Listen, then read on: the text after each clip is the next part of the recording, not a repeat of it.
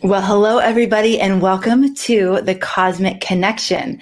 This is your place to explore the beauty and the order of the cosmos and your connection to it all. We're so happy that you joined us here today. Thank you so much. My name's Amanda Poole-Walsh. I'm the founder of Astrology Hub. I am here with Rick Merlin Levine, our very favorite cosmic navigator here. And yeah, you're a cosmic navigator. We're going to be looking into June today. So before we go there, and I can't wait to hear what you have to say about June. Before we go there. Me either, because I don't have a clue yet as to what it's just going to come. Perfect. A couple announcements. The first one is that the wait list for the chart reading experience that we're going to be having with Rick in August, where every week he is going to be doing a live chart demonstration, a live chart reading with an individual from the audience. And he's going to be reading the chart and explaining why he's saying what he's saying about the chart live. And so this is our version of the level 3 of Astrology Foundations. It's actually at the point where we just realize you need to start practicing, you start doing it and experiencing it. So you're going to get to watch Rick do that. And the wait list for that is now open. So if you think you want to join us for that, hop on over to the wait list. It's astrologyhub.com/charts. That's astrologyhub.com/charts. And you'll be the first to know when we open up registration. Yeah. And it's really interesting because we're so used to learning astrology by looking at charts of friends, exes, family members, famous dead people, famous people who are famous that we wish were dead. No, but we're always looking at charts of people out there. And what this does is this gives the participants a chance to actually experience the rubber hitting the road. Because in effect, I will be talking to the person whose chart's being done as if they were a client, and they will be talking to me, responding to what they're hearing. But then I'll be looking over here and saying, so here's why I'm talking about this. And now we're going to ask the client, what do they feel about what we said and what do they have to add? Because the clients, in this case, will also know something about astrology or their chart. So it's really fascinating. And it takes a little bit of, it's a Yiddish word, chutzpah, because which is kind of like guts, Yes. because there's no way you can script a session. Right. So, which just makes it very exciting for all of us as well. So, and for me. Yeah. Fun. Thanks for having the chutzpah. Am I saying that right? No, you got to sound like you're ready to cough something up. It's chutzpah. You're fail. All right. Well, thank you. We're really looking forward to that. It's going to be 4 weeks in August. So I'm sorry, that's not making sense. It's going to be once a week for all 4 weeks of August. There we go. Correct. Once a week for all 4 weeks in August. I don't have the exact days and times yet, but even if you can't join live, you'll get the recording. So that's coming up soon. Again, that's astrologyhub.com/charts. The second thing is we have our free Solstice Panel happening next week, June 3rd, featuring 7 different astrologers talking about the rest of 2021 and into 2022. So these are the next 7 inner circle guides in our inner circle, including Judith Hill, Cameron Allen, Amelie Grace, Divine Harmony, Kira Taborn, Tom Jacobs. I'm probably missing someone. I think I am. I'm so sorry. I'll look at the list, but those are going to be. That's a really cool group, though. Yeah, it's a great group. It's going to be super fun. And that's also entertaining because you can't script that either. I mean, that's just, it is what it is. And the astrologers play off each other and they're going to be looking into the future for all of us and telling us what's to come energetically, astrologically. So you can register for that now at astrologyhub.com/solstice panel. That's astrologyhub.com/solstice panel. That's entirely free. If you are an Inner Circle member, you don't need to register. We're going to make sure you get all the information that you need. But if you're not an Inner Circle member, make sure you register. And again, even if you can't join live, register so we know to send you the replay of that. Okay, so Rick, we're looking at June. What's the theme? What's the overarching thing that's going to be present? Do you know that old thing of remember when there used to be record players? And when you had a record that had like a deep scratch in it, and it got to that point, there's like a broken record where it kept playing that thing again and again and again. Then you had to go over and lift the needle off the record and move it on the other side of it so that you could get past that same repeating thing.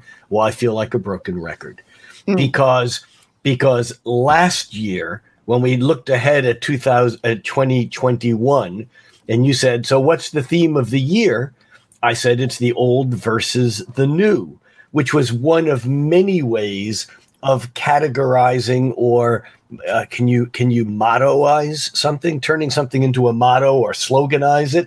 There was a way of taking that Uranus, new, Saturn, old, that square. And because that square was pretty much active for the entire 2021 and even somewhat into 2022, I said old versus new. And then when we did the January forecast for the month, that came back up again because that square was pushing. And then when we did February, well, that was the first of these three squares. And so in February, what was the theme of the month? Well, it was the old versus the new. And then in March and April, we had transiting planets to that, and it's still the theme. But here's the deal. June is Act 2 of what will be a 3-act play. I want to say it's a 4-act play, but it's actually a 3-act play with what do you call it? It's not in a book, it would be an epilogue, but it's a 3-act play with some sort of encore, something that has a whole bunch of twists to it.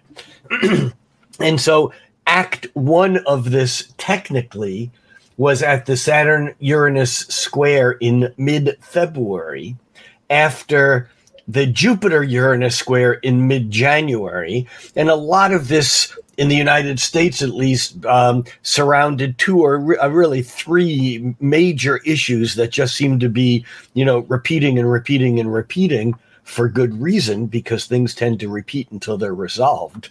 And one of those three issues was the I want to say the young versus the old instead of the old versus the new, but it's the young and the old. But that's kind of difficult to really pull off in theory, because it was really, back then, it was Biden-Trump, so to speak. It was that transition of power in January and February that was how one of the ways in which the Uranus-Saturn or the Saturn-Uranus square was playing out. By the way, I often correct myself when I say Uranus-Saturn square, because it's good astrological languaging to use the faster planet first. And there are times when that's cumbersome and it doesn't work, but it's more correcter to say Saturn squares Uranus than to say Uranus squares Saturn, because the faster planet is acting on the slower planet. So I began to say Uranus-Saturn square because somehow that flows off the tongue easier, but it's a Saturn-Uranus square. So the first of those three squares in 2021 was in mid-February, one of the issues being the whole transition of power, and the January 6th insurrection was tied into that energy. And then the second piece of that, of course, is the difference in how the power structure responded, let's say, to that January insurrection day compared to, let's say, some Black Lives Matter or post-George Floyd protests, that the response then stirred up issue 2, which has been stirred up again. We'll get to that in just a moment. But that's the whole issue of what I might say is the systemic, racial bias in the country, which to me and to most people who understand that, it's an absolute no-brainer. But all you got to do is say that, and you get this Saturnian status quo resistance of saying, no, there's no racial injustice in this country. It's all made up. That's part of the Saturn-Uranus square, though. The third piece of this is the COVID-19 crisis, the pandemic, which, as you know, because we've been talking about this for over a year now, I have always said that COVID-19 is a red herring. Not that it doesn't exist, but that the pandemic is not a viral pandemic of this novel coronavirus that now we're beginning to acknowledge actually might have escaped from a lab in Wuhan, China. Oh my God, how things come around in the news and the timing. We talked briefly about that off camera, that for some reason that's now back in the news, where it was put to rest, even though many people who are paying attention, know that this virus was not a naturally occurring virus. And that what are the odds, of it coming in a city where they were experimenting on that exact type of virus. But I'm not jumping to conclusions here, and nor do I want to, stir the pot up of people reacting or overreacting one side or another. I'm just saying that this is now back in the news again, like clockwork. And it's the cosmic timing of all of this is very significant. So we have three really separate issues, and there are many more issues. I mean, I'm just touching on these three as good examples of what we might call Saturn, which is the status quo. Saturn is the old. Saturn is the authority that is in control. Saturn is the laws of the land and the rule makers of these laws. Saturn is the boundary. Saturn says you can come this far, but you can't go any further. Saturn makes these limits. It's the speed limit is Saturn. Whenever you see a sign that says speed limit 30 miles an hour, or 70 miles an hour, that's Saturn. That's creating a limit. When you go 73 miles an hour, that's Uranus. You're breaking the law. You're breaking through that limit. But Saturn is also dad saying, yes, you can go out tonight, but you have to be home by midnight. Cinderella is a good story of what happens when one breaks breaks the laws and the limits, and that is often one gets more than they expect. But as Saturn is the status quo, the old, the structure, the conservative, and when I say conservative, I don't only mean politically conservative. I mean fiscally conservative. I mean if you have 10 logs and the next delivery of logs doesn't come for a week, and you live out in the wilderness and you can burn a log a day for a little bit of heat, Saturn says burn one log every day. Uranus, or maybe some other things, say, you know what, it's really cold today, let's put 3 logs on. Let's burn them all. We'll figure out tomorrow when it occurs. So, and so those are the three issues. Now, what happens is that last month in May, I should say really this month, because we are recording this on May 27th, but we're looking ahead to June.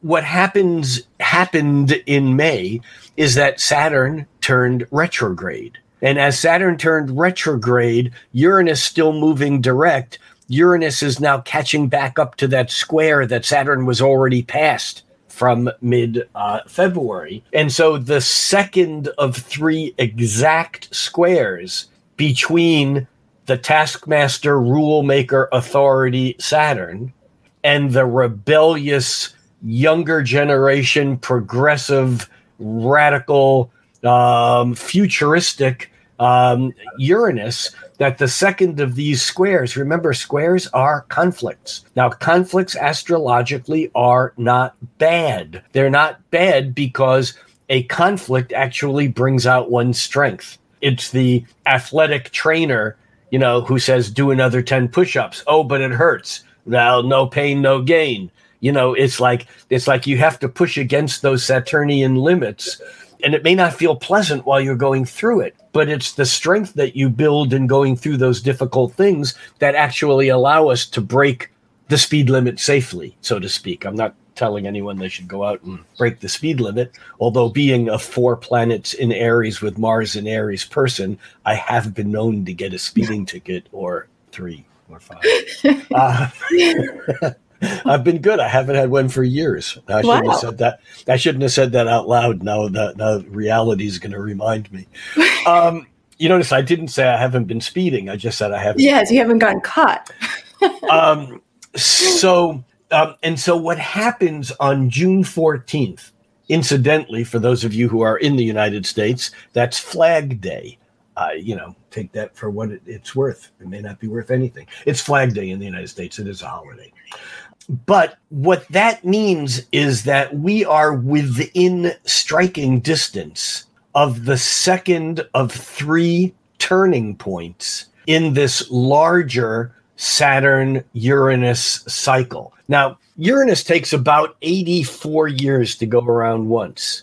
And Saturn takes about 30 years, 29 and a half years, which means that when Saturn's gone around once, 29 and a half, 30 years, Uranus has already moved around almost another half a time. And so it takes Saturn about 45 years, 30 plus a half. It's not exactly that because... it's just not exactly that. But typically between successive Saturn-Uranus conjunctions, just like between 2 successive new moons, we say that's a month. That's 29 days or so. During 2 Saturn-Uranus conjunctions, they can be as fast as about 40 years and as long as about 46 years because of where they fall with respect to Earth's position, retrogrades, blah, blah, blah, blah.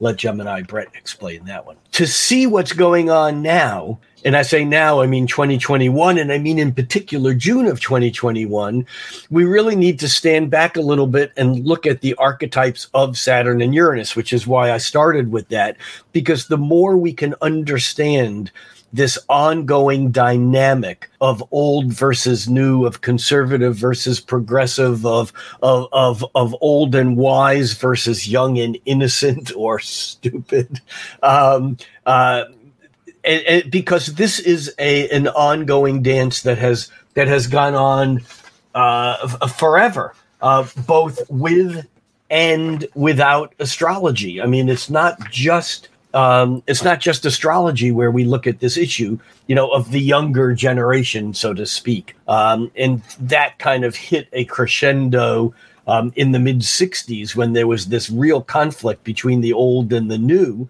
And sure enough, that was Saturn opposing Uranus. Now that was compounded because there was also the once every other century Uranus lining up or conjoining Pluto at the same time. So it was even more powerful, but it had the dynamic of the old versus the new. In an opposition, it's more like a war game. It's more like a projection. It's the dance of the inner and the outer. With the square, it's more like an internal conflict, but it still can be projected. And so in some ways, this Uranus, I started to say Uranus square Saturn. This Saturn square Uranus is a process that each and every one of us individually is going through as we examine our own positions in our own life, making choices about where do we push forward into new ground, where do we break out of traditional roles, where do we where do we say, like Ram Dass has said, I've been should upon long enough? Where do we go? I've been should upon long enough. I'm done with it. I'm going to be me. I'm going to follow my own rules. I'm not gonna get vaccinated just because someone's telling me that I should. And that's not meant to be advice one way or another. I'm just using that as an example because so many of us are going through that process of, well, I don't want to get vaccinated, but Saturn says I should, and therefore I will. Or if I don't, I won't get to visit my family, or I won't get to go on this vacation that I've dreamed about. Or whatever your individual reason is, it doesn't matter. And although I have my strong feelings about this, and I assume most everyone has their feelings about it, that's not the issue. The issue is that there's two sides of this coin, that we find ourselves either falling strongly on one side or another, or we're in dynamic conflict that we then look outside to find how that plays out or to find the meaning out there. But they are ultimately internal conflicts. So coming back to June, what we have in a way is the second of three exact squares. And when we have planets that because of the Earth's retrograde motion, it looks like these planets are 90 degrees and then they fall out of 90 degrees and then back. And then it's that retrograde motion that brings that distortion of what their true angles are if we were to put the sun at the center, but we put ourselves in the center. And there are times when some of these outer planet aspects happen all at once, just like boom, done. That's it. It's like some people get a Saturn return and it's on Thursday, January 17th, 1999 was someone's Saturn return. That's it. Then other people get a Saturn return that begins one day. And then 3 months later it retrogrades. And then 6 months later, 5 months later, it goes direct. And it turns out to be a 9-month process. And there's a reason why I'm talking about this, because often you hear people say, my Saturn return is next month on Thursday, June 23rd, whatever. I'm so glad that it's just once, because I know people, this person says, who have to go through their Saturn return that lasts 8 or 9 months. And I would suggest that person has it completely backwards. Because when a Saturn return or any of these outer planet aspects occur, it doesn't. For example, you can have a Saturn-Pluto conjunction, which we had back in January, that occurred once on one day. Boom, that was it. And then other times that Saturn-Pluto conjunction will happen over 3 times. My suggestion is that having a one day or an exact one sweep aspect, whether it's in the sky or whether it's an aspect to a planet in our own chart, you're not getting out of jail free by having it one time. And in fact, often it's like you can make your choice. I'll take it one time, which means it's going to be a 70 megaton atomic bomb, or I'll take it 3 times over a year, and that'll be 3 loads of dynamite exploding, maybe breaking up some roads. And in between, there may be some skirmishes. But the longer process gives us time to actually process, work with, and move through, rather than the one-time lightning strike, the single event that can be totally disruptive. I mean, it could be totally enlightening too, but more often than not, it seems like they tend to be disruptive. So what we're looking at now is a three-prong, a three-swinger, so to 3 times through, which means that we really need to look at everything from the end of 2020 all the way through the end of 2022 to really get the full process of what's going on. And yet, like in a play that we go to watch, they have very distinct starting and ending points. The curtain will go up, the play will begin. There may be in Act 1, 3 or 4 different scenes, things going on. Then the curtain goes down, intermission or something. 10 minutes later, boom, it's another act, an entire new act. and then the same thing in a typical quote unquote 3-act play, which this is. And I sometimes think of this as if let's say you're coming into a transit in your life, like this Saturn square Uranus. Now, everyone is affected by the Saturn square Uranus, but some people are affected more. And one of the ways you can tell whether or not you might be a candidate for having a higher level of connection to this transit is looking at your chart. And if you have planets in the first half of any fixed sign, because that's where these squares are occurring, they're occurring at 7 degrees, 13 degrees, and 11 degrees of Aquarius to Taurus. And so what that means is that if you have planets at, let's say, 5 or 6 degrees of a fixed sign, and that would be Taurus, Leo, Scorpio, and Aquarius. If you have planets at, let's say, 5 or 6 degrees of a fixed sign to, let's say, 15 degrees on the high end of a fixed sign, this square is going to be squaring and opposing conjuncting and or opposing your natal planet, which is going to draw you into the cultural, social shift. Sometimes it feels like events that happen out there are like an, oh my God, that's kind of what I'm going through. And now it's everywhere kind of a thing. But if it's a one-time sweep, it's okay, done. But with a 3-time thing, it's kind of like this.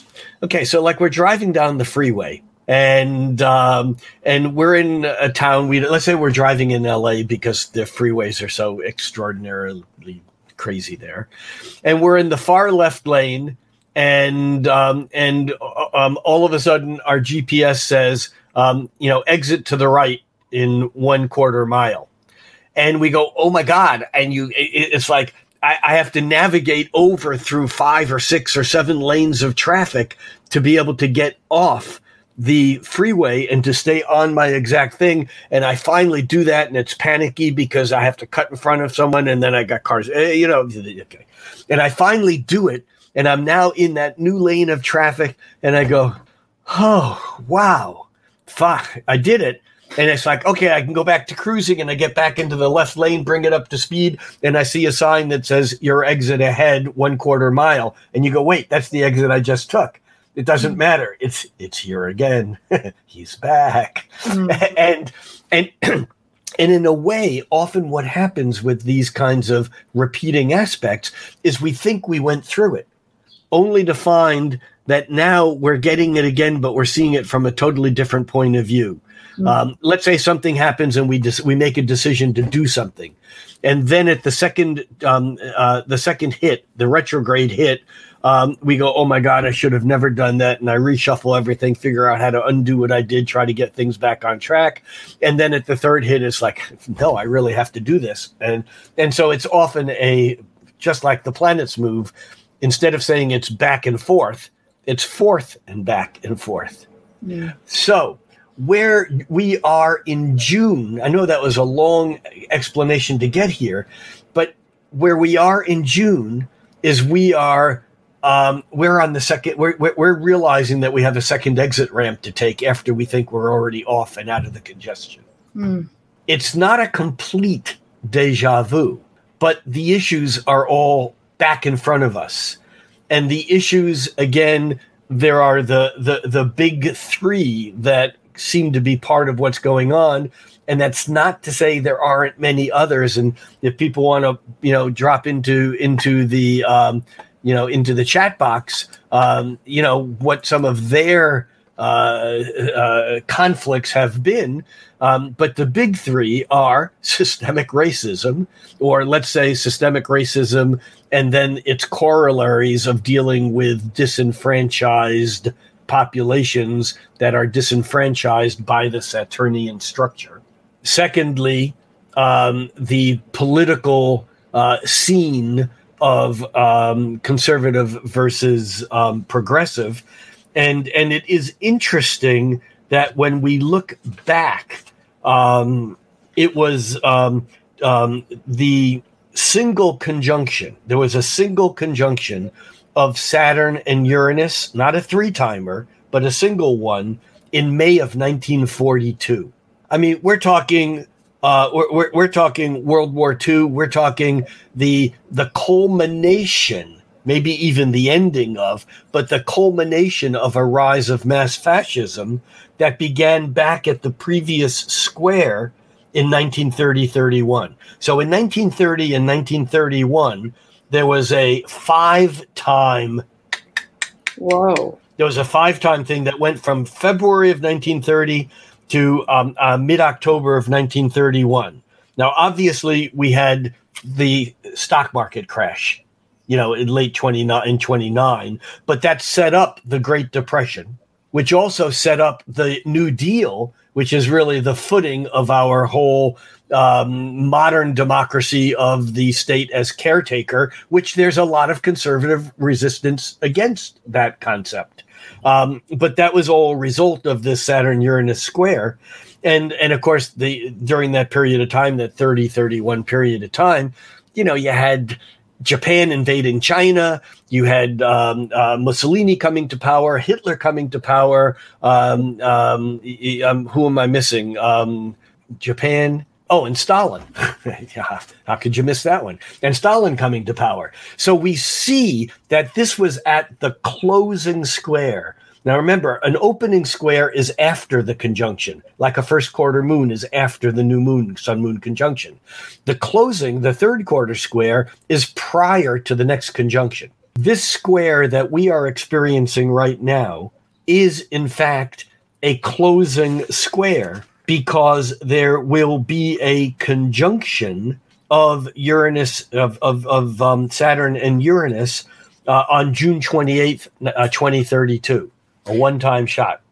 So, Rick, all those five squares happening in that 1930s, early 1930s, 30-31 was the opening square. No, that was also like this one. It was a closing square, and it was during that period of time when we saw the rise of European mass fascism. We saw, all of that stuff kind of coming to fruition with a reaction, at least in the United States, of what some people would call a move towards socialism. Now, I know that word carries a lot of weight, but I just want to point out that if you're really down on socialism, you need to understand that the United States is a state of corporate socialism, just not individual socialism. Although we certainly, have certain benefits that come from the state. It's more complicated than just the fear over some label is all I'm trying to say. But yes, 1930-31 was the closing Saturn-Uranus square. In fact, it was after the opposition that occurred in 1918, 1919. Can you think of anything that happened in 1918? Spanish flu. Oh, wow. Yeah. Wow. So we're basically repeating this same flow of energy. Well, here's the thing is that Saturn square Uranus is always uncomfortable. Why?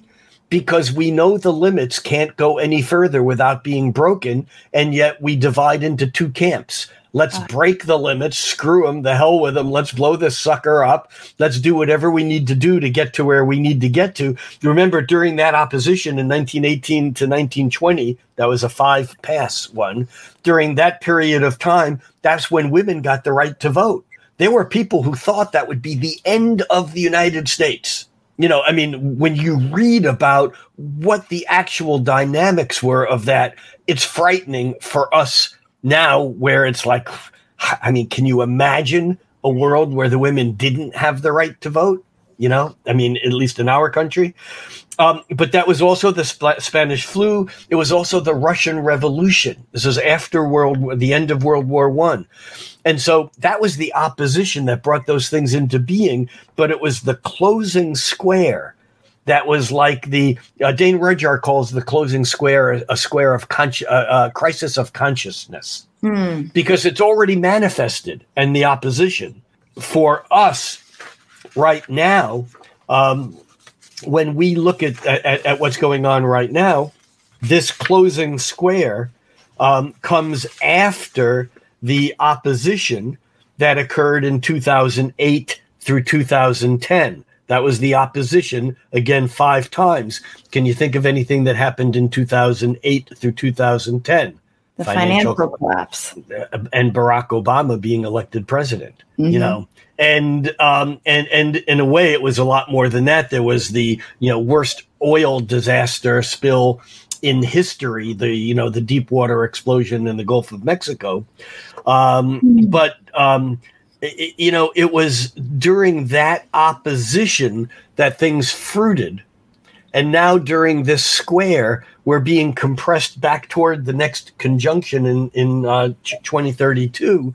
And yet we still have to face this younger generation versus the older generation. That's part. I mean, even though we have a president who is aged, comparatively speaking, in some ways, he is a figurehead for a much younger, more dynamic wave that's driving his surfboard, so to speak. And so, and it's not that the Saturnian conservative energy is resisting Biden. They're resisting the wave that's coming in behind him. And yes, Biden is certainly to some extent, acting out that energy. But bringing this back to June, we have basically all these issues that kind of came into light back when all the planets were in Capricorn, when there was this systemic meltdown, if you will, systemic being a good Saturnian word, meltdown being a good Plutonic word. If you use the word meltdown in reference to saying the China syndrome, and I don't mean anything to do with Wuhan or the virus, the movie, there's a thing in nuclear reactor world where although China isn't exactly on the other side of the Earth, there's this whole thing that if a reactor melts down, it would go right through the Earth and out the other side. And it's called the China syndrome, which was a movie that I think Jane Fonda was in. It was a good movie. A long time ago. Anyhow, the idea that we have these conflicts, it's like it's coming to a second round. It's coming to another head. And I didn't even touch on, there are so many other issues. This is also tied to the, Brexit, the collapse of that, old versus new structure of England and its relationship to Europe, or a common European market, or the euro was actually created. The euro was actually created in 1999 within a couple of weeks of the Saturn-Uranus square. So that's when the euro came into being. But Brexit's certainly a big part of it. Certainly all border wars are the tension of how boundaries can hold, whether you're looking at India and Pakistan, whether you're looking at China and Hong Kong, whether you're looking at Israel and pick somewhere on the circumference, Gaza, Palestine, Egypt, Lebanon, Syria, Iran. These are all part of this same energy. This is a great question from Adrian. What about the whole cryptocurrency piece of that? Okay. So here's another little piece that I dug out. I'm doing a much deeper dive on Saturn-Uranus square at NORWAC this weekend in a talk that I'm giving at NORWAC. And one of the things that I dug out was that at the last square in 1999, again, within a few weeks, within 3 weeks of the exact, no, not 1999, I'm sorry, 2008. 2008 to 2010 was the opposition. And that's when Bitcoin was established. Wow. Bitcoin was established at the opposition. And of course, the signs that these planets are in are significant too. And Uranus is in a sign it doesn't like being in. Can you imagine why Uranus might not like being in Taurus? Yes. What's a key word for Uranus? What does Uranus do? Change. And what does Taurus resist? Change. So part of the dynamic of Uranus in Taurus, which it's been there for like 3 years and it'll be there for another 4 years. It's only barely, not quite halfway through. But part of the dynamic of Uranus and Taurus is that when change happens, it happens. Why? It gets back to that. Would you rather have a transit of one sweep or three? When it's one, if I'm going to resist change, resist it. Let's say I'm granite. Let's say I am granite and I am not going to change. It's going to take one shit ton of pressure to make me change. And when it does, it's going to be a 10.0, earthquake, volcano. Something's going to give in a major way. Compare that with sand that changes so easily day to day to day that it'll never quake because it's Gemini, it's adaptable, it's changeable.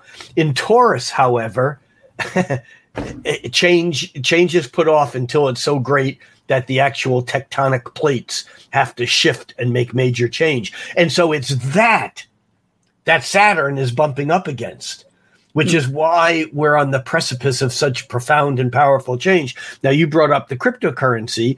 The reason why we went down that little detour of Saturn in Taurus is about money. Taurus is things of value. And again, Aquarius is the future. And so we're seeing a second bump on the cryptocurrencies, Bitcoin in particular, that was founded at the opposition, now at the square, is going through that crisis of consciousness. Is it going to exist or not exist afterwards? Because somehow there's an adjustment, and only the things that make it through this crisis stage actually hold on. Otherwise, they Uranianly blow up. So what? I don't mean that physically. They don't have to. Right. It's not like explosive. It just means poof, gone. Right. What about media and the role of media? And is there, because there seems to be a big thread with that too, social media, mainstream media, new alternative media, like all kinds of things coming there too. Yeah. I don't have a pre-thought out response to this other than, yeah, it's of changing. Course. Right. It's not just changing, it's changing rapidly. And I always think of Marshall McLuhan, who talked about how we create media and then media creates us. Ooh. We create technology and technology creates us. We build architecture and then that architecture actually changes who we are.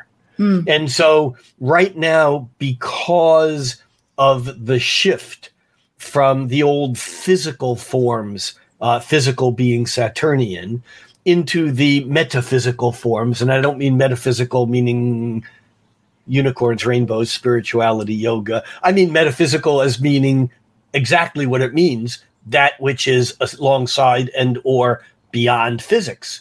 I mean, metaphysics is just everything that's not physical. But we've moved or are moving rapidly from a physical world into a metaphysical world. This is a much larger sweep in 300 or 400 or 500 years, whatever the human species has evolved into. We'll look back and go, yeah, the 20th and 21st century was the kind of key to where we moved from matter into vibration, because the media used to be writing something on paper. Right. And then it became stamping something again and again and again, the printing press, physical form. Now, all we do is rearrange electrons and accelerate them at the speed of light, and we can have, 10 or 20,000 people watching this interview. Boom. As one of my favorite people in the world, the people who know me know this, is Amanda Palmer. singer, songwriter, married to Neil Gaiman, the amazing author who wrote American Gods and all kinds of other wonderful stuff. Amanda Palmer's byline for many, many years has been, "We are the media. We are the media." And the good news, the news, because it isn't necessarily always good. The news is that in days of physical media, everything took time to be printed, distributed, read, acknowledged, reread. I mean, I was thinking the other day of relationships that I had back in the 70s where the relationship was letter writing. You know, it was too expensive to pick up a phone and make a call, because you got charged 25 cents for the first minute and then 17 cents or something like that, or 35 for every minute after that. And if you made a long distance call, you were on and off as quickly as you could. Otherwise, you'd have these crazy phone bills. So as we move from particle to wave, what happens is particles have a lag. It's why the first day of summer isn't the hottest day of the year. The longest light, the most heat that day, it's not until mid-Leo, until August in the northern hemisphere at least, where the lag of seasons heats up. Well, astrologically, there are those same type of events where we get the aspect. We might feel it individually, but when we look at the big cultural shifts, sometimes it takes weeks, months, or even a year or so for an aspect to play on through historically. Now, by that same concept, we live in a world now where people can change everything in a moment's notice. We could shift on a dime. I think of Buckminster Fuller, who used to have a saying that he would use again and again, and he would say, "I am trim tab. Call me." That's what he said. "Call me trim tab." Do you know? You ever heard that saying? Do you know what a trim tab is? No.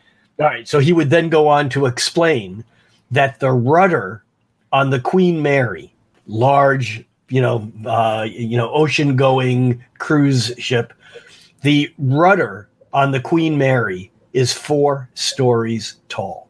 There's no way a human being could move that rudder. However, at the bottom back, the rear bottom of the rudder, there's this thing called a trim tab. And it's about 3 or 4 feet square. And when you're steering the Queen Mary, what you're doing is you actually move that little rudder, and it creates a drag that shifts slowly the larger 4-story rudder that then moves the entire ship. And he used to say, "Call me trim tab," because the little things that I'm doing are creating a drag that will eventually alter the direction of the ship of state. Great concept. Great concept. Yes. So back to the right now. Right, but back to the media thing is that, yes, there still is that effect, and there are still needs for that, especially when we get into the social structures, the institutions, the corporations, the government structures. But in our individual lives, boom, I'm changed. This way, that way. I can be going 110 miles an hour in one direction and then stop on a dime and go in another direction. And in a way, that's the beauty, that's the good news, that's the potential of what's going on. The bad news is that when we stop on that dime, we're not necessarily individually in control of what direction we will go in, because we have this square between Saturn the old, the staid, the bright. Saturn is, William Blake wrote in his Proverbs from Hell, he wrote, there's a great line, and it's kind of one of those conundrum puzzlers that you have to think on. He wrote this. He wrote, "Damn braces, bless relaxes." Damn braces. All right. So a brace is something that holds you in. So damn braces, they hold you in. So if there's such a thing as braces, why isn't there such a thing as relaxes? Because damn braces, bless relaxes. And in a way, Saturn is braces. Saturn is the constraining factor of being in jail, of having to follow a law, of having to follow the rules, of doing what government says, doing what is required, majority rules. Well, I'm not in the majority, but somehow, therefore, I am confined by that rule, so to speak. That's Saturn. Uranus, on the other hand, says break loose. And so in a way, that becomes, anyhow, we've probably beat this to death or to life or whatever, but that's not the only thing in June, but that is a major and significant turning point.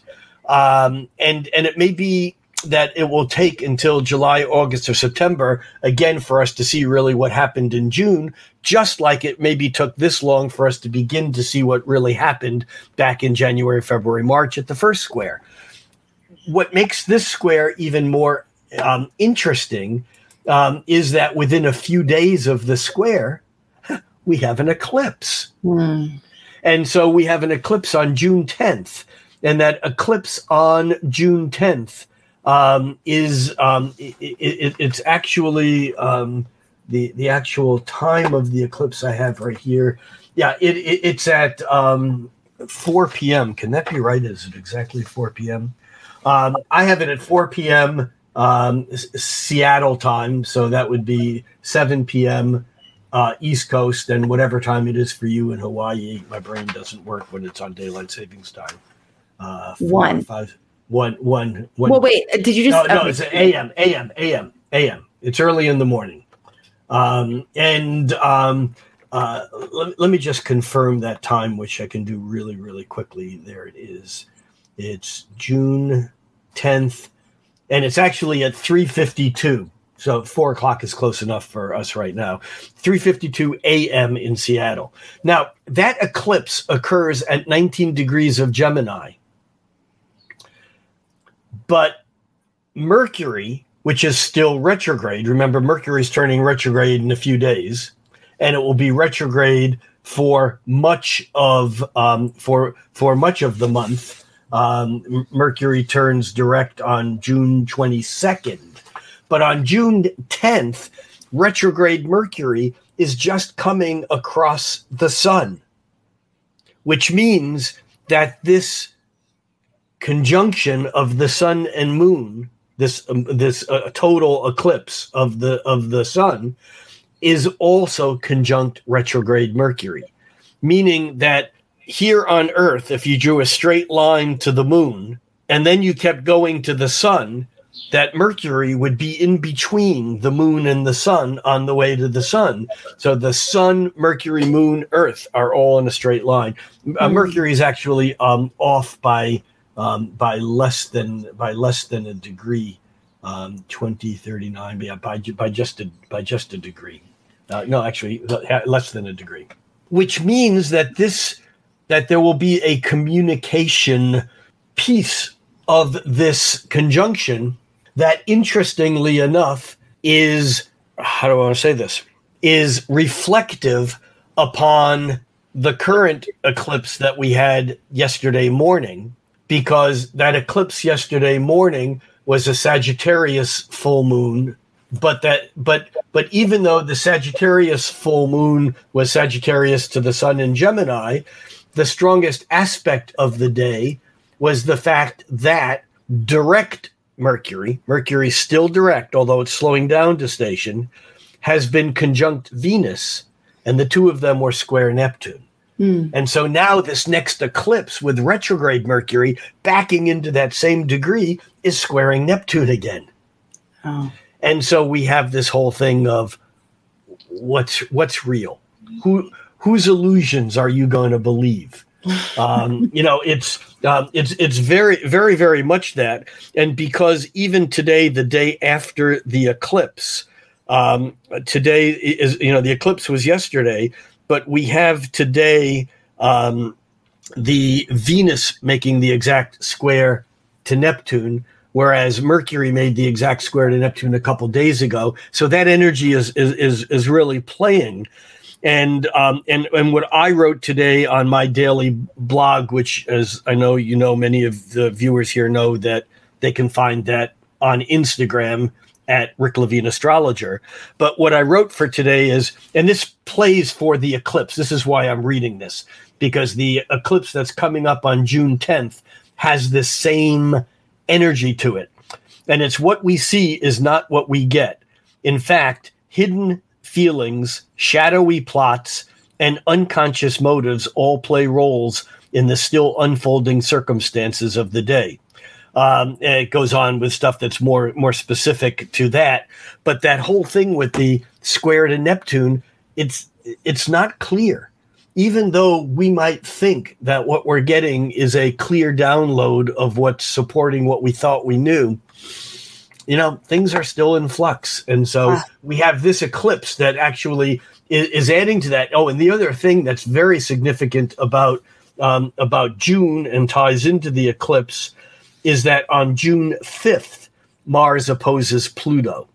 Now, remember, Pluto is the last of the lingerers, loiterers, still hanging out in Capricorn. And although our energy is all focused on Aquarius and Pisces and all this other stuff, Pluto is still doing its kind of roto-rooter, cleaning out the pipes, its deconstruction of what is not yet being reconstructed. And so on June 5th, Mars opposing Pluto comes into the mix. And I think that that's an important piece of this, because that is about power struggle. That is certainly about power struggle. And yet Neptune still plays a role in all of this, because Pluto makes a trine with Neptune before its opposition to Pluto, which still says that somehow we get to move through this like a fish moving through water, or maybe like a knife cutting through soft butter. It's like you can curve it. It's not a straight line. Fish don't swim like that. They swim like this. They head towards something by approximation. And so the Mars trining Neptune, which is exact on June 21st, is actually no, that's the Venus trine Neptune. I'm sorry. The Mars trine Neptune is already this month. It's done. Mars trine Neptune on the 30th of this month. So Mars trines Neptune and then opposes Pluto, but it's almost like we can create this bubble of dreams, imagination, where what we dream and imagine actually can fuel what we create. But then it runs into Pluto, which in some ways is like a super Saturn. In other words, if Saturn is the rules and the law, Pluto is the stuff that's holding those rules and law together, that even though we might feel like we've convinced Dad to let us out on a Saturday night, there's still a price to pay. And so that Pluto opposed Mars is, I think, the Mars opposed Pluto is a big piece. Also in June, we have Mars changing signs. And, this is whenever planets change signs, obviously not so much the moon, because the moon changes signs every couple of days. But we have Mars moving into Leo on the 11th. And Mars has been in Cancer, where some astrologers would say Mars has been a bit debilitated. As we've talked about this before, I'm not sure that it is, but it's certainly less likely to pull the trigger. And I don't necessarily mean on a gun. I mean to initiate proactive information or proactive activities, initiatives. But on June 11th, when Mars moves into Leo, I think we will see a little bit more, what's the right word? Flags waving and knives. What's that is saying? Knives being brashed or shown, or guns. There's some word that basically is like, it's like the talking tough. It's like the being a little bit more showy and outgoing with what, with what you are asserting. On June 20th, which is the first day of summer, the sun moves into Cancer. So we're not completely done with this kind of internal self-protective energy. And then on the 26th, Venus moves into Leo. So by the end of June, we have both Venus and Mars in Leo. And that is a huge change, even though the sun is still lingering back in Cancer. And in fact, Mercury is still lingering back in Gemini, because even though Mercury turns direct on what did I say? The 22nd, I think I said. Even though Mercury turns direct, Mercury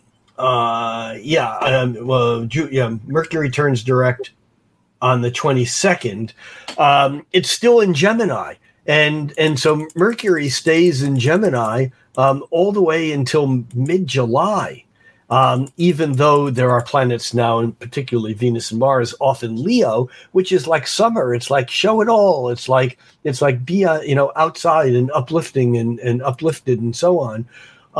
Those are the major sign changes. We also have some retrograde activity coming up in June. Jupiter turns retrograde on June 20th, and Neptune turns retrograde on the 25th. And of course, we mentioned that Mercury turns direct on the 22nd. The Jupiter and Neptune retrogrades, they are both in Pisces. And of course, Jupiter will retrograde out of Pisces and back into Aquarius by the end of July. But for a while, they are both retrograde and in Pisces. You had mentioned before we went live that you'd spoken to Barbara Hand-Clow. Many people know and respect her work, and that she had talked about Neptune in Pisces being the martyr or the savior. Savior, yeah. Well, I added or martyr. Right. Mm-hmm. And I would say the same is true with Jupiter, because it's a Piscean energy. And with Jupiter and Neptune there together, we certainly can pick something to be, the target of that which saves us, or set someone up to become a martyr for someone who didn't quite save us, but could have, so to speak. And I think you'd mentioned that some people might believe that the vaccine is the current savior. There are certainly other people who would argue not. But then there are those people who might say that Jupiter in Pisces might represent Trump, the martyr, who has maybe may fall from grace. I know there are still people who think that he will assume his rightful role and finish out this term as president, but whatever. Okay. So the other thing, though, so we have both Jupiter and Neptune turning retrograde. And so now what we have is 4 outer planets retrograde. Not Uranus, but we have Saturn, we have Jupiter, Saturn, Neptune, and Pluto all retrograde, which again is creating this deeper swirl. I know a lot of astrologers put words around what a particular retrograde means and what goes inward, and I'm not against any of that. But from these purposes of looking at the month, I think it's less significant to talk about how Jupiter takes opportunities and gives us a chance to rework them and how we go inward on it. All that's true. But I think with these 4 planets retrograde, it creates kind of like a deep ocean current that's going counter to the way the tides seem to be moving up here. And it's not until those planets will turn direct in winter that we will begin to see what it is that they've been building internally. So you don't think we can have a sense for that? Is it really happening kind of behind the scenes or out of our awareness? I think people can have senses of it. I would not speak of it only because again, when you look at the various issues at play, I think you could just assume, that there are backwashes going on that are not part of your immediate life, but maybe part of someone else's, that are actually, that just because they're not on the headlines in the news today doesn't mean that there's not movement going on. Right.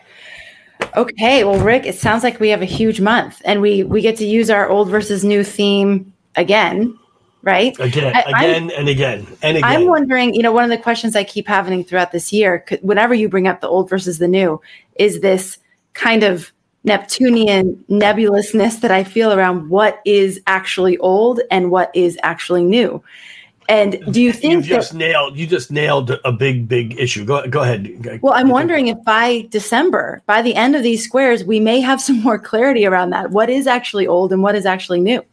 I don't think so. I think, well, I don't know that we ultimately can, because the old and the new are great ways of classifying things. But just because we classify something that way, it doesn't mean that it wouldn't work if we reversed it. Right. You know, we look at things that are, you know, that you can become so conservative, so fundamental, so clear in your own structure that an outsider looks at you and goes, you're a total Uranian. You're totally disconnected from the current world. And you're in some ways, you're more radical than the progressive left-wing radical. And so it's not, you know, we use these terms and they're descriptions of convenience, but they are tricky. Because remember, Saturn and Uranus used to be one thing. They used to be Saturn. Saturn ruled both Capricorn and Aquarius. And so Saturn was not only the rule maker, but Saturn was also the inventor, the scientist, the surgeon who actually knew the rules well enough that they knew how to bend them a bit. There's a bit of magician in the Saturnian. But we moderners have kind of taken that out of Saturn, and we go look at Saturn as just the fuddy-duddy who says no, which is not the case at all. It just says, here's the natural limit. Right. And yet once we learn how to work with the Uranian energies, you know, it's what's old is new again, you know, and what's new is nothing new under the sun. Both of those are true. There's one other thing, though, I absolutely need to touch on because it would be misleading if we didn't. And it's something that seems to be largely falling through the cracks in a lot of discussions about the Saturn square Uranus. And I have to say, although I know I've mentioned it in the past, that I also sometimes just forget to talk about it because the Saturn square Uranus is just like so amazingly, powerfully, overwhelmingly, whatever. But on June 23rd, Saturn squares Uranus on June 14th. But less than a week later, actually just slightly less than a week later, Saturn makes a sextile to Chiron. So we have Saturn in the sky at about 13 degrees of Aquarius, Jupiter at 13 degrees of Taurus, and Chiron at 13 degrees of Aries. What's easy to forget here, and it's important that we don't forget because this is the healing, is that although Saturn squared Uranus on February 17th, it also sextiled Chiron on February 9th. Although Saturn squares Uranus on February 14th, it sextiles Chiron on June 23rd. And although Saturn squares Uranus on Christmas Eve, as you know, my favorite holiday, December 23rd, it also sextiles Chiron on November 26th. What this means November is that 26th? You're saying November. Yeah, okay. Right. Yeah. The month prior, they've opened up a little bit in their distance. Got it. But what this means is that although Saturn, the old, the status quo, the stable, is at odds with and in a creative, hopefully strengthening conflict with Uranus, the progressive and the breaking through, that at the same time, in and around those same 3 dates, Saturn also makes a supportive sextile with Chiron, the healer, the mentor, the teacher in Aries, who's teaching us new ways to heal old wounds. And so we have here a metaphor for working with those disenfranchised parts of us that we've excluded, that we've said, no, we can't heal this, you know, because remember, Chiron's wound is you can't heal it. But here with the sextile to Saturn, you know, and interestingly enough, you know, Saturn, Satyr, and Chiron actually have some. They're both rather serious. I mean, Chiron is an anomaly because all the other centaurs, including Sagittarius, were party animals. You know, they were half human, they were half animals. That, man, they did some crazy shit that would make That would make us moderners blush. Okay, maybe not me. But Chiron was a bit too serious for that.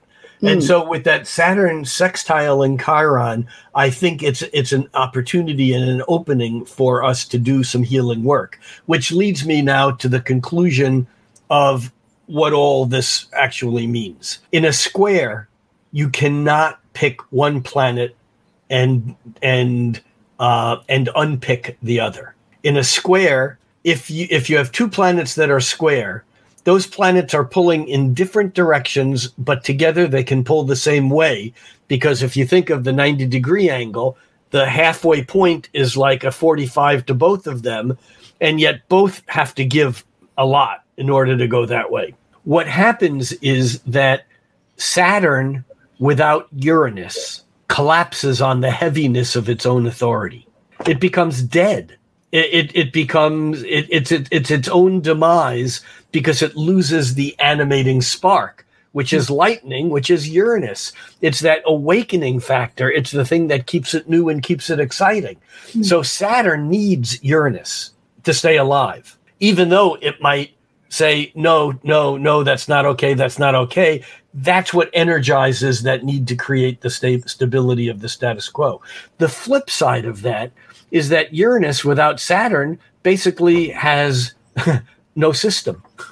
There are no roads, bridges. There is total anarchy. There is total chaos. Now, there are people who say that might be a necessary phase to go through to get to where we're going. Maybe it is. I'm not weighing in heavily on this one way or another. I'm just saying that without Saturn, we can't sustain the push into the future. We can talk about Uranus as technology, but without the structures that are making the technology, all of a sudden there's no technology. Without the stability of holding the rules and the laws together, which we're trying to change.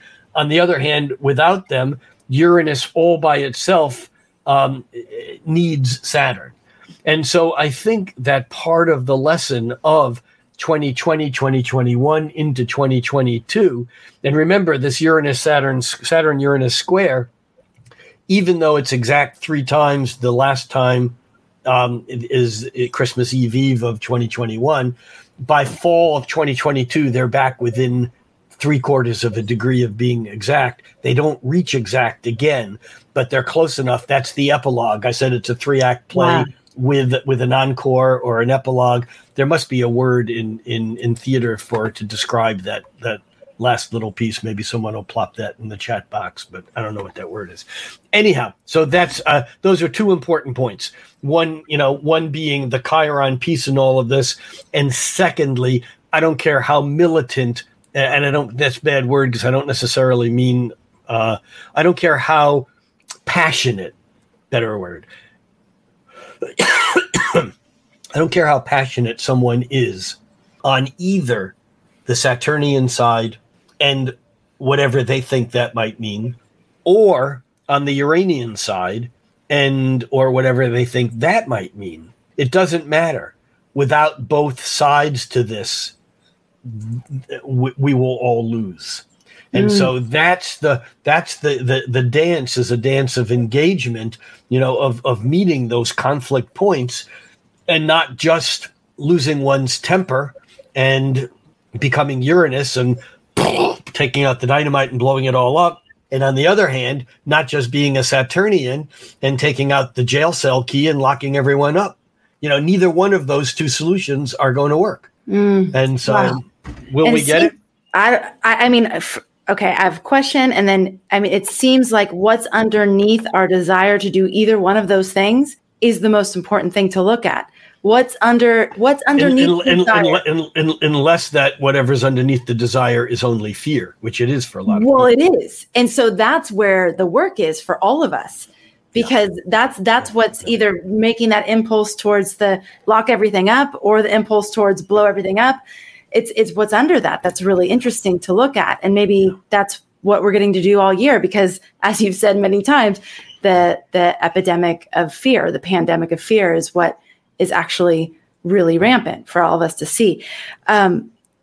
Rick, there was something else you said. Oh, I'm curious to know if that Chiron or what the Chiron positioning was in that 1930s period when they had the similar squares. You don't have to look right now, and we're actually running out of time, but maybe we can talk about that next time, because that's curious to see if maybe this time we don't have to actually repeat history, that there is a resolution or a supporting energy to help us work beyond some of this wounding. That seems actually Saturn was in Taurus and it was trining Chiron. Saturn was in Capricorn, trining Chiron in Taurus. And one might argue that even though that time was very difficult, ultimately we worked our way through it. Well, yeah. And we learned a lot, right? Yeah. And also during that period of time, that Saturn, which was squaring Uranus, was in a grand trine with Chiron in Taurus and Neptune in Virgo. So there was basically an Earth grand trine with Neptune basically saying no one knew what was going on. No one knew what was going on. Yeah. Well, and I think there's so many times where you look back at that time period and it's like, how could these things have happened? How could have it been allowed? And I've often wondered what it would have been like to be alive during those times, and what decisions I would have made, and what would I have been willing to do. Stop. You are alive during those times, and you are doing your best to make the decisions that you probably would have right made now. then also. I know before this time, though, back in before this time, I was like, wow, I wonder what it would have been like to be alive, and how would I have responded to all these events that are happening. Right. Yes, it's happening right now. Okay, so we have the big theme of old versus new. We're having the second act in a third act play that also has an encore, that we're looking for the name for that. Yeah, actually, someone typed epilogue, maybe the word that Teresa typed epilogue was, but an epilogue actually refers to a book, I believe. Right. But I don't know. Thanks, Teresa. Right. Anyhow. Okay, so that's the major event of June, is this second act. We may not know exactly what that is until later, just like it's all starting to emerge, like what was happening January, February, March, and the implications of that are happening now. Maybe we don't even know the implications of that either. That this is this ongoing clash of the status quo, authority, the laws of the land, the rule makers, the boundaries, and Uranus, the new, the innovative, the lightning bolt, that fresh energy, that new way of seeing things. But one of the things you said that's really important for us to remember is that conflict brings out strength. So where we're seeing this happen on the world stage, there's lots of conflict everywhere. We're all experiencing it in our lives. Yeah. But where that's happening in your own life as well, that the conflict that's happening has the potential to bring out your strength. We have... So this is a closing square. So you brought up this crisis of consciousness, which I have questions about, but we're running out of time to go into them. Maybe we can talk about it next week. Like, what exactly is a crisis of consciousness, and how are the different ways that can play out? So I don't know if you'd be interested in talking about that, but I think it's interesting. We have all the different areas of life that this storyline is playing out in. We talked about 5 or 6, but there's the world stage where it's playing out, and then there's your life where it's playing out. So being aware of this conflict within yourself. Yeah. June 10th, we have the eclipse. That's basically an echo of the eclipse we had yesterday. And so the themes that are up from that one are going to be continuing throughout the next 2 weeks. And would you say it's a crescendo of that, or like a finality of that? It's a crescendo. That doesn't mean it's the closing crescendo. Okay. It's just one of many crescendos. Okay. We have, that's also with Mercury retrograde is conjunct that eclipse. So you're thinking that a communication piece is going to be revealed. There's going to be something around communication there. And what's real? Whose illusion do you want to believe? Whose illusion do you believe? What's real? What's not real? What we see is not what we get. Yeah. And then we have June 5th, Mars opposes Pluto. This is, we're still deconstructing. There's still a deconstructing process happening. The things that started to deconstruct last year, That process is not over. We have a power struggle energy around that. Mars is changing signs into Leo. We have, and also Venus will be in Leo by the end of the month as well. And we have the sun going into Cancer. And we have Jupiter and Neptune going retrograde in Pisces. And this is where we're also going to have a Pluto retrograde, and we also have Saturn in retrograde already, right? Correct, incorrect. Correct and correct, or correct, incorrect? Correct, and both of those statements were true. Okay, so what you're saying, instead of breaking those down like the individual energies of what those mean, it's basically this deep ocean current that's like, you can feel it. It's like moving the underwaters and moving them in the opposite direction that the tide is going, which is a really interesting visual. Yeah. Yeah. But that happens in the ocean all the time. Right.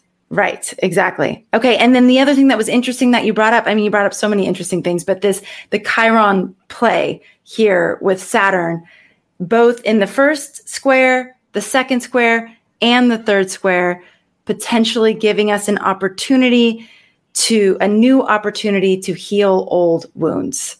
So right. Looking at what those are in your own life, looking at what they are, some of the wounding that we feel as a collective humanity as well. Right.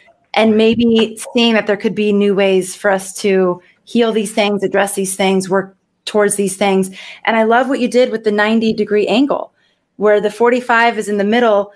And yes, both sides have to give quite a bit in order to find that meeting point, but there is one. Yeah, physicists call the 90-degree angle when two sine waves meet at 90 degrees, that's the point of, catch this, maximum destruction.